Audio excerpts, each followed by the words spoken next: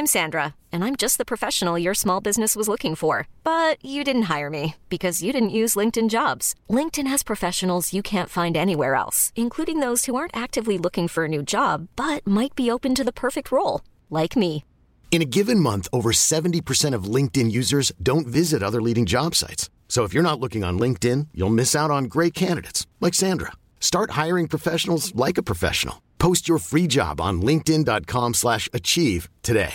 Hey, Dave. Yeah, Randy. Since we founded Bombas, we've always said our socks, underwear, and T-shirts are super soft. Any new ideas? Maybe sublimely soft. Or disgustingly cozy. Wait, what? I got it. Bombas. Absurdly comfortable essentials for yourself and for those facing homelessness. Because one purchased equals one donated. Wow, did we just write an ad?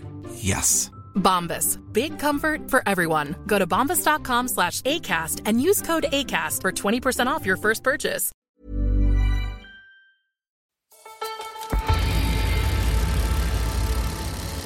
Hello and welcome to the very first Rouleur Tech Podcast. I am your host, Dan Cavallari, and I am so excited to be here. I am talking today all the way across the pond in London, so I'm in Denver, Colorado. And today I'm talking to digital editor Peter Stewart. Peter, how's it going? It's good, Dan. Really happy to be here with you. I'm kind of jealous always because you're in Colorado and I'm here in London, and Colorado is where every cyclist who's been to Colorado dreams of living. So congratulations on that once again. Hey, I hit the lottery there. Although I am just sitting in a basement right now, so it's not as glamorous as you might expect. Well, Peter, it's awesome to talk to you. I love catching up with you, and this is exciting for me because this is the very first episode of the Tech Podcast here at Rouleur, and we're going to experiment with a lot of different show types. But today we're starting with a pretty fun one, I think, because basically we just get to argue, and so that's what I'm really good at is arguing and complaining. It's sort of my two strong points. So today we're going to do a point counterpoint. And basically, Peter has decided to be on one side of an issue, and I've decided to be on the other. And today's topic, Peter believes that wireless shifting is the future, and I think it isn't. And so today we're going to do a little back and forth here, a little point counterpoint. But before we dive into that, for those of you listening, let me give you a little bit of a background on what we're talking about and why we're talking about it. So I've been reading a lot about STI shifting lately and Shimano's development of that in the early 90s and how that sort of revolutionized shifting and really in racing and riding. I mean, it was just so much easier for people to shift more quickly and attack more secretively, really, so you can get the jump on your competition. And then for the longest time, that was sort of the shifting method, and that was just the best. That was what everybody did. All the other brands sort of caught up with Shimano and made their own sort of indexed, integrated system until 2009, when the next big revolution happened. And again, it was Shimano, and they developed Di2, which was wired electronic shifting, and that was just mind-blowing. It was the next big thing. It made shifts so quick, so easy, so crisp, and the battery life lasted forever. So it was really just something we had not seen before. It was really a revolution. At this point, that was over 10 years ago now, almost 12, and it wasn't until 2015 that we saw another really incredible revolution, which was SRAM's ETAP system, which was wireless. Now, I was at the 2015 Tour de France, and that was the year we started to see it trickling out, and we saw, I think it was AG2R at that year. I think it was that team. I spotted it on those bikes. I said, boy, those derailleurs don't have wires. That's something. And there was a lot of talk about, how do they make it secure and all this other stuff. It was very mysterious. Wireless wasn't exactly new at that point. Mavic, years and years earlier, had developed a group set called Mectronic, and that was a wireless system. And it did not stick because it was very finicky. It didn't always shift when you needed it to shift, which was very problematic. But it was a bold attempt. SRAM did something a little different. And obviously technology has advanced since then, so SRAM had a little bit more of an upper hand than Mavic did at the time. But SRAM developed its own wireless protocol called Area to ensure that you couldn't hack the system and it made the shifts a lot more quick and all that. So that was a big development. And since then, we've seen more companies attempt wireless systems. Magura developed a wireless dropper post. SRAM now has one as well. There's all sorts of integrated wireless components. So with where we are right now, and Shimano, it seems, is probably developing some sort of wireless capabilities as well. So where we are now with shifting and the sort of the high end of the cycling world is probably on electronic shifting, especially for racing. Shimano's still using wires. FSA has a semi-wired system, semi-wireless. Peter thinks that the future is wireless, and we're going to just see wires go away. And that includes, by the way, as a technicality, Peter, that you're going to have to address, that also means sort of the end of cable actuated systems. I'm not quite sold that everything will become wireless in the future. I think it's got a bright future, but I'm not quite sure that it is the future. So, Peter, let's jump in. It's your turn. Let's start with the point. The point is wireless is the future. Why do you think that? Lots of reasons, and actually I'd like to say great introduction, and well done for mentioning the Mavic Mechatronic system, because a lot of people forget that. SRAM and Shimano, neither of them were first to it. Mavic, the kings of the group set game for so long, beat them by a country mile. And yeah, you're right, it was a nightmare, but it was a really smart system, actually. I remember reading about that, because it was actually driven by the jockey wheel, wasn't it? So a solenoid switched, and it wasn't, the battery didn't power the motor like the modern systems. The solenoid switched, so the actual movement of the chain powered the shift, which I think is so clever, so French, like needlessly smart, and this didn't work at all. Needlessly smart, I like that. But yeah, so to argue the point for wireless, well, I think there's so many benefits to a wireless system when I look at it on the whole.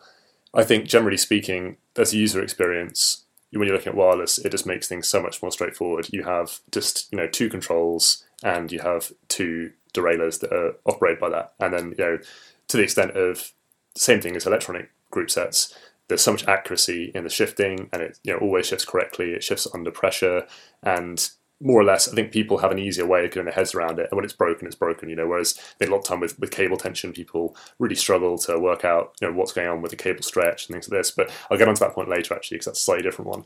But wireless, and I'm always I used to be a real traditionalist, and I'm beating the drum for modernity, because I think wireless shifting is one of these steps towards modernising cycling as a sport, and it's a sign more of what we'd expect from the auto industry, something that really is cutting edge, takes advantage of the latest technologies, Bluetooth, smart and stuff like that, ANT+, to deliver like a really intuitive system that works really well, and also offers a lot more information to the rider all the time, with these kind of controls through Garmin's, where you can see which gear you're in, and then you can have, third-party APIs work out exactly what the best cadence view is based on the information that's fed through. That is for Di2 as well, because I know Shimano Di2 does have that compatibility with Garmin, but I think in a wireless world, all these group sets are going to have interactions with your phone, interactions with your cycling computer.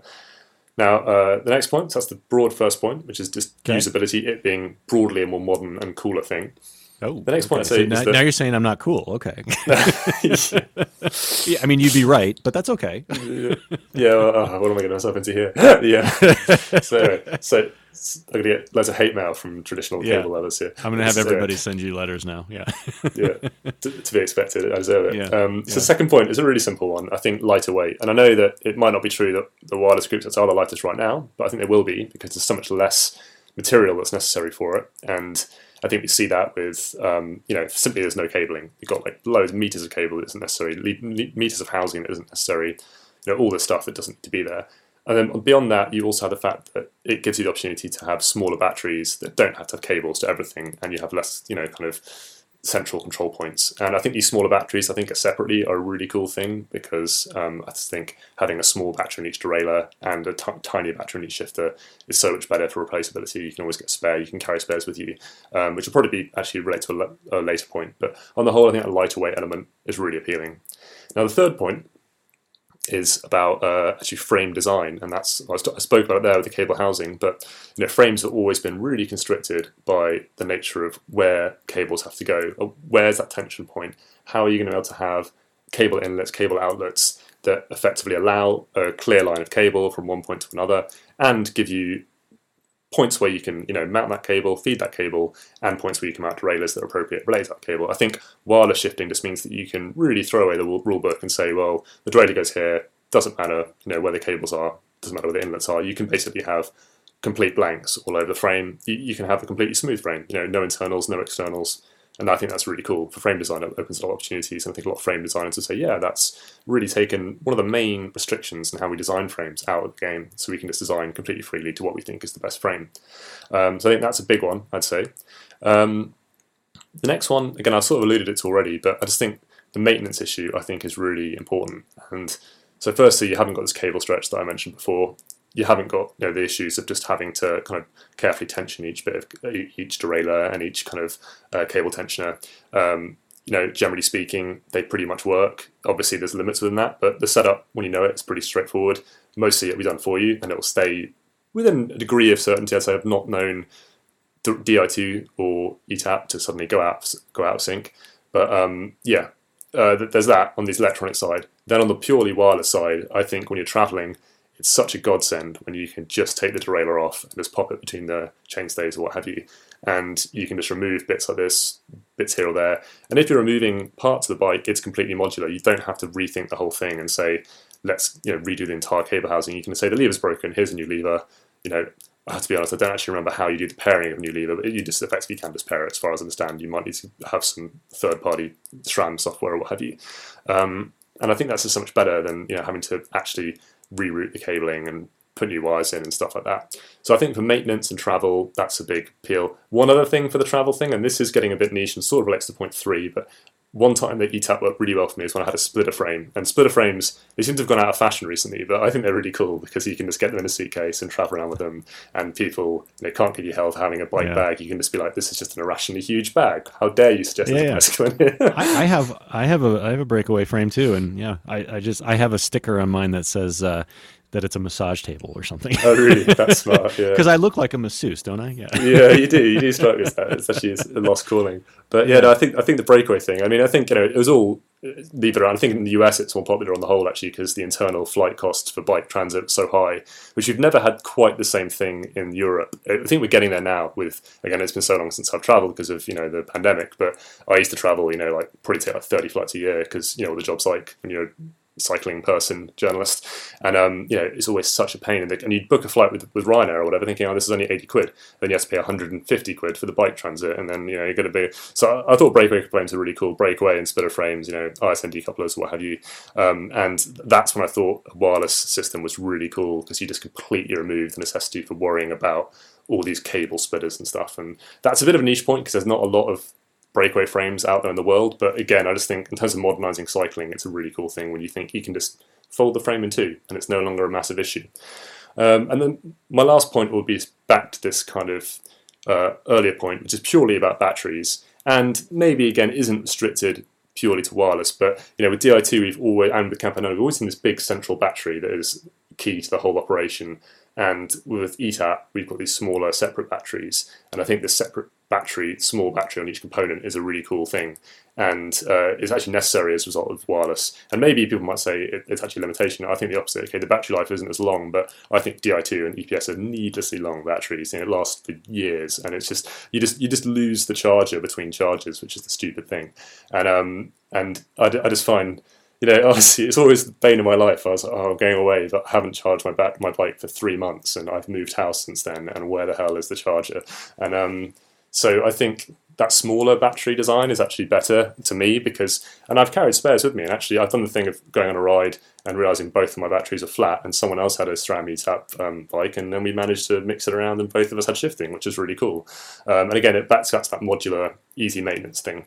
So those are all some quite niche points, I guess, ultimately about the functionality, which are quite easy to knock down. Admittedly, so I'm not looking forward to that. But I think on the whole, I think wireless, much like disc brakes and all these things, and one by to an extent, but I'm not going to get into that argument today. It's all about making cycling more appealing to newcomers. You take out those barriers that are like the confusing maintenance. And cable actuation is quite an archaic thing when you really think about it. Is what the earliest, well, not the earliest bikes, but since the 30s onwards, after the use of rods, effectively, we had cable-actuated derailleurs, and nothing has changed. I think wireless is a really important thing to say, okay, here's a big step change, And much like a lot of step changes, sound cinema or what have you, where you introduce a new element, you're going to have drawbacks, but you change the whole medium to a way that you can design everything differently. And 10 years down the line, it will seem stupid that we were using cables. But, oh yeah, remember these cable-based bikes? That was dumb.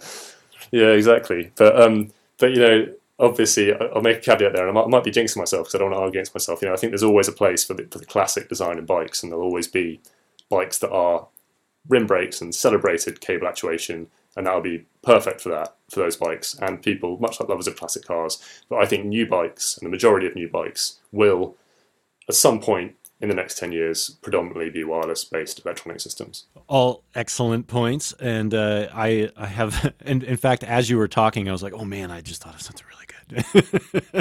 So I've got some things up my sleeve for after the break here, and we are just going to take a quick break here, and when we get back, I will offer my counterpoint to Peter's wireless is the future argument with saying that wireless isn't necessarily the future. But first, let's take a quick break. We'll be right back. So my name is Oren Peleg, and I'm an investor in Laka. 3 things that really caught my eye. The first one is they're looking to change the insurance industry, which is a very large industry and I think needs change. The second thing is I'm deeply passionate about getting people on 2 wheel. We need to address our congestion and pollution crisis, and I believe that 2 wheels have a massive role to play in that. And the third thing is I can see a growing trend around companies building on the strong communities that they have. And I think Laka's business model, in the way they tap into the community of cyclists, is something that's very much on trend at the moment.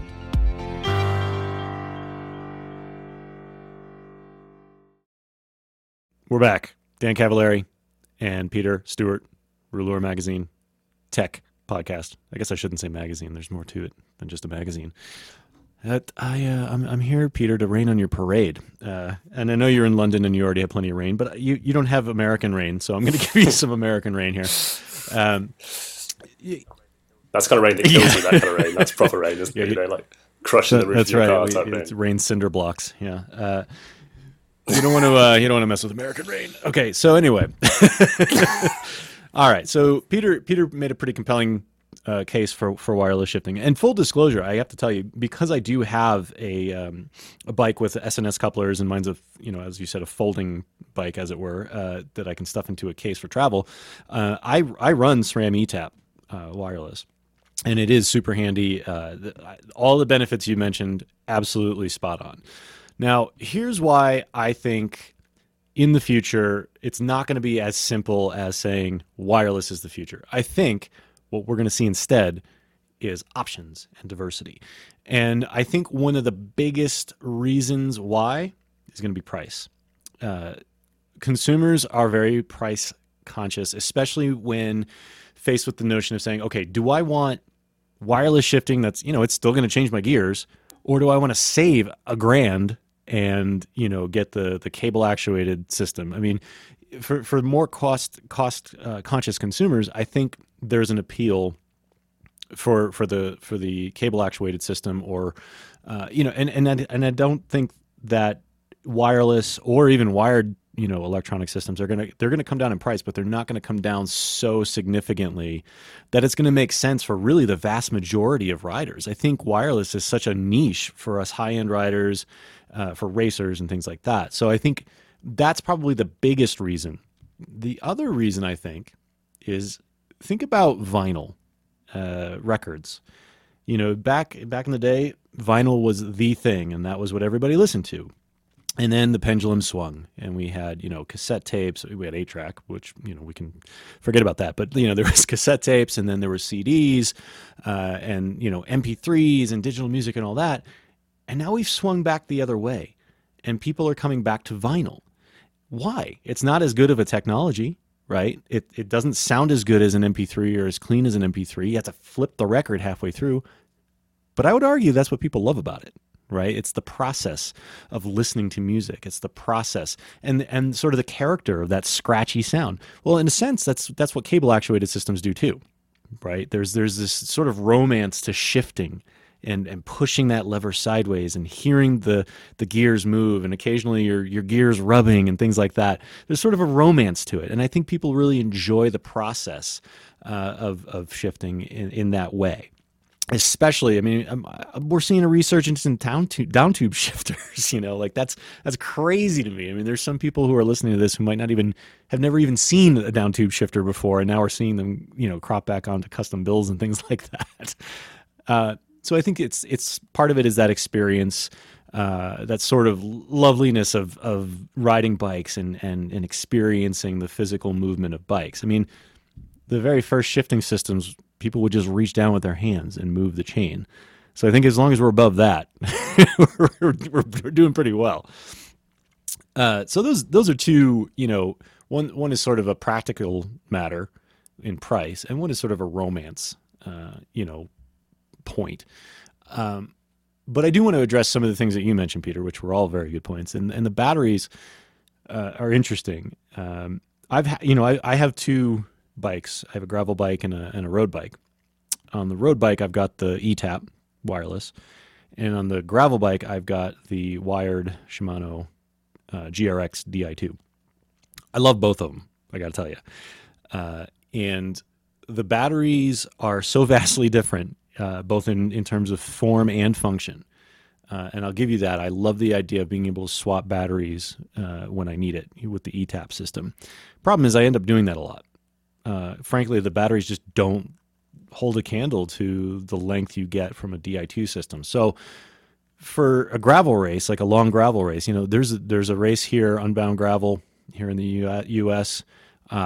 It's, you can do the big one. It's 350 miles.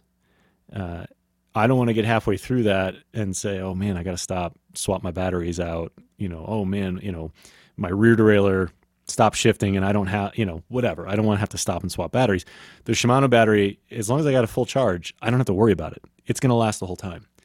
And then some. So, I think part of that, is fixable for SRAM with the wireless system. I'm sure that they can at some point get a better battery life out of their batteries, and that system will be solved. And so that's not necessarily an argument against wireless, but it is against wireless in its current form, as it were. I think Shimano just rule the battery roost at this point. And that's all based on a wired system.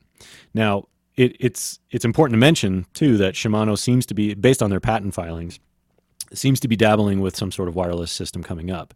But even that seems to incorporate some wires. And I guess the question there is why? And I'm not technically savvy enough to know whether this is true, but my suspicion is that those wires help make for faster shifting. I think the signal can just go faster from the shifter to the derailleurs, whereas the wireless system. I mean, think about your Wi-Fi at home, right? If you're wired into the Wi-Fi to the internet, hardwired with a cable, you usually get more reliable internet service. Whereas if you're on the wireless, it's usually fast, but it can come and go.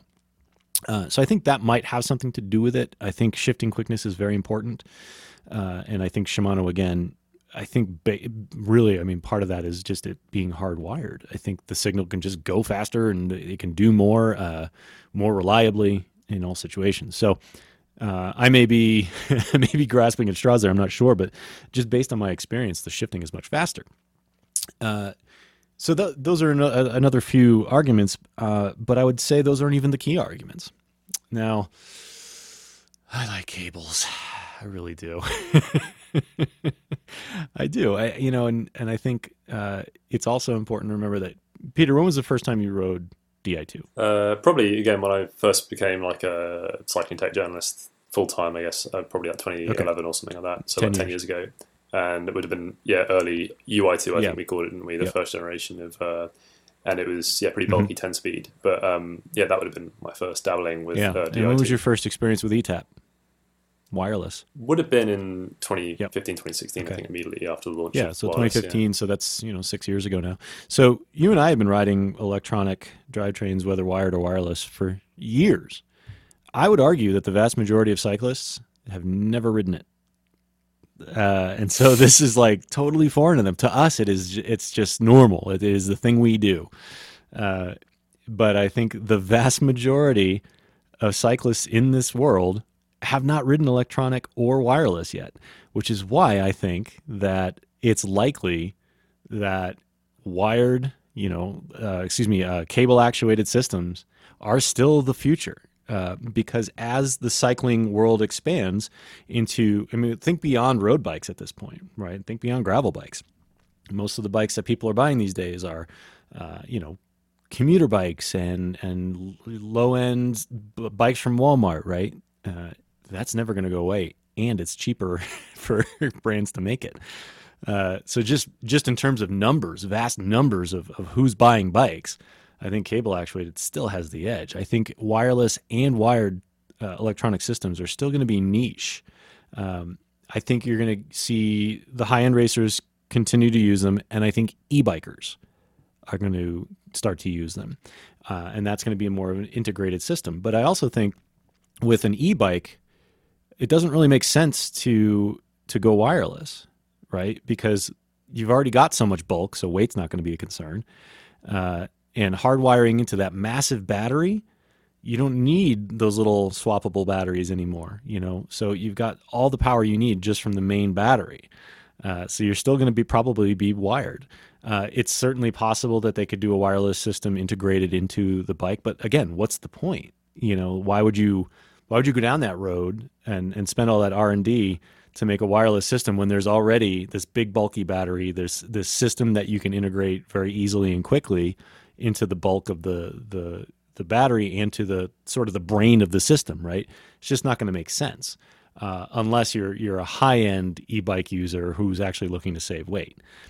Again, I still think wires are going to be a big, big part of that. Yeah, with e-bikes, you're delving us into a whole unknown territory where I think even most like quite experienced road bike journalists know very little about e-bike shifting tech. And I think last time I rode really brand new e-bike was the Shimano Alpine system, which actually is automatic shifting and it's internal rear hub. And I thought that was the most amazing thing. It was shifting by itself and it didn't even have a visible derailleur, and it completely blew my mind. And I was like, this bike is visiting me from the future. I did not know this tech existed. I was completely amazed. But it was really impressive. And I think I could imagine maybe something like that happening in some part of the road category at some point. But yeah, I don't know whether, I think you're right, like a central battery in an e-bike system probably would be something that would naturally power the shifting system in it. It depends, again, if you're talking about like rear hub based motors. It's a whole world of different motor placements and stuff. But I think on your general point, I think it's very true that the vast majority of the world's bikes will probably be wired for like 100 years. But it's also worth saying that most Di2 and wireless technology, well, is Di2 certainly originated from the hybrid sector. Yep. So, and lots of Shimano's innovations do come from hybrid bikes. Where these hybrid bikes are used, I do not know, because I've never seen that high-end a hybrid bike in Europe. But I don't know if in the Far East it's kind of common to spend £3,000 or £5,000 on a hybrid bike. And I think the Maitreya group set is a pretty advanced hybrid group set, isn't it, with Di2? And I think there's a one-by option there at some point. But yeah, I think there's also one thing that is worth mentioning is that there is a whole world of group sets below our perception of group sets, like the Microshifts of this world. And Microshift does have an electric group set and might well have a wireless group set for all I know, because I don't keep up to date with their recent developments. But I think there's like, I don't know how much a Microshift group set costs in, say, China or Taiwan, but probably not a huge amount. And I don't know whether at some point that would actually be competitive commercially. I'm just, this is pure hypothetical crazy talk, but I just don't know how much it would cost. Well, and I think that I pulled the rug out from under you a little bit because, Rouleur, we talk about road bikes and we talk about cycling and racing. So I think, by broadening the scope here, I sort of pulled the rug out from you. But, I think, you've got a point there that the Di2 did come over. That was originally sort of developed for the commuter hybrid type style. It was like Nexavi or something. But the bigger question here is exactly what you brought up with your problem with the chargers. Like I have to think about charging my system before I go out for a ride. Is it charged? I have to check. For people who are, leaving their apartment in the morning and they need to ride to work, they're not going to check that. They just want something that's going to be there and that's going to work, and that's cables. And as somebody who worked in a bike shop for a very long time, I can tell you that people go a very, very long time neglecting their bicycles before they, there's usually got to be a problem before they bring it in to get it fixed. No, I take your point on the overall charge, because I think you're right. I've not done like a 500 kilometer race, and I think it would be really annoying if you do run out of charge. And I have had a Di2 battery fail on me in a Sporty, but that was because I hadn't charged it for months and months beforehand and didn't check it. So, but yeah, it's an absolute nightmare, because you cannot fix it. And I was stuck in like the 5017 or something, and I had to climb like some Mallorcan climb, like the Col de Femenina on that, and it was very, very, very difficult, I can tell you. Yeah, I think that is valid. I think a bigger battery is useful. I mean, one thing I'd say though, before I forget, I think this issue about speed is an interesting one, speed of shifts, because you said it's a minor one, but I actually think a lot of people make this point a lot of the time, that SRAM has a perception, SRAM ETAP specifically has a perception of slow shifting. Generally, it's a bit reductive, but I don't really think that shifting speed at that point matters that much personally. And I don't. Yeah, I guess maybe if you are an absolute world-class sprinter and you are then maybe you really do need to shift ultra quick. But I generally have not noticed SRAM being too slow at that point. And then equally, I think at times, especially with the early Di2 shifting systems, this might sound insane, but I found it too quick. That I think you press the shift and it would just so quickly shift, and often it would shift just the wrong point, because over years of cables we've learned to be in the right point of the pedal stroke so that shift kind of intuitively works, and you're like, whoa, crap, that's a fast shift. And I think, if I'm not mistaken, and I'm a bit behind on this, but I believe Di2 does have in the E-tube setup, you can change the speed of the shifting, can't you? I think between 3 settings. So there is obviously a consumer desire to not have the quicker shifting at all times, which is interesting, I think. But yeah, I just made that point. But then I do think a lot of people will be listening to this in like full of anger, saying, "No, I want the quickest shifting possible." Yeah. How dare I'm getting angry right now listening to you. How dare you? Yeah. This shifting is too beautiful. Yeah. No, I think it's a fair point, and I think that customizability is really one of the big draws to any electronic system. I mean, and you mentioned the eTubes app. One of the complaints I've always had about going one by is that now I have all these extra buttons on my Di2 lever on the other side, and then I got to thinking, I was like, wait a minute, I can customize that so that I can shift it in the same way that I shift an ETAP system, just one shift on one side, one on the other. So, I think that's something worth mentioning too, that these electronic systems really, allowed for customizability and versatility we never had with cable actuated system. That said, I still think simplicity rules. I really do. I think for the vast, vast majority of riders, lower cost and just simplicity, it will always be king. It will always be boss over the newest, coolest stuff that you and I love, because we get spoiled.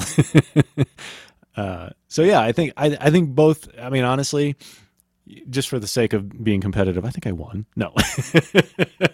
We'll put it to the audience, right? So we're coming up on the end here of our podcast today, and it was our first one. So let's put it to the audience. What do you all think? What do you think wireless is the future? Do you think that it's just going to be one option of many moving forward?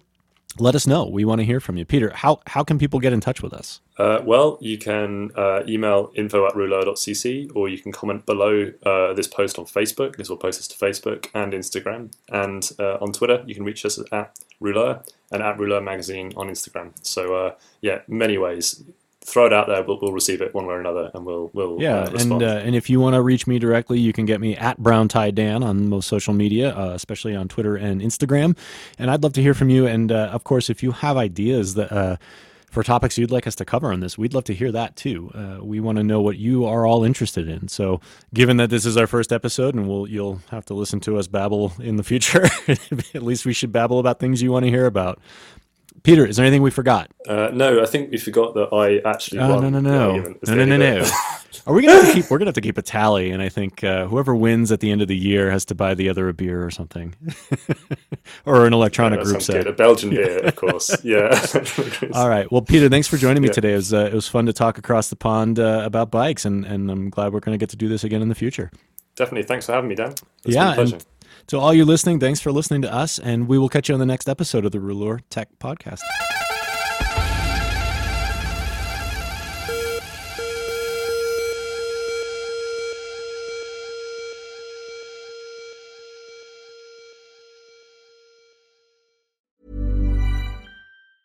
Planning for your next trip? Elevate your travel style with Quince. Quince has all the jet-setting essentials you'll want for your next getaway, like European linen, premium luggage options, buttery soft Italian leather bags, and so much more. And it's all priced at 50 to 80% less than similar brands. Plus, Quince only works with factories that use safe and ethical manufacturing practices. Pack your bags with high-quality essentials you'll be wearing for vacations to come with Quince. Go to quince.com/trip for free shipping and 365-day returns.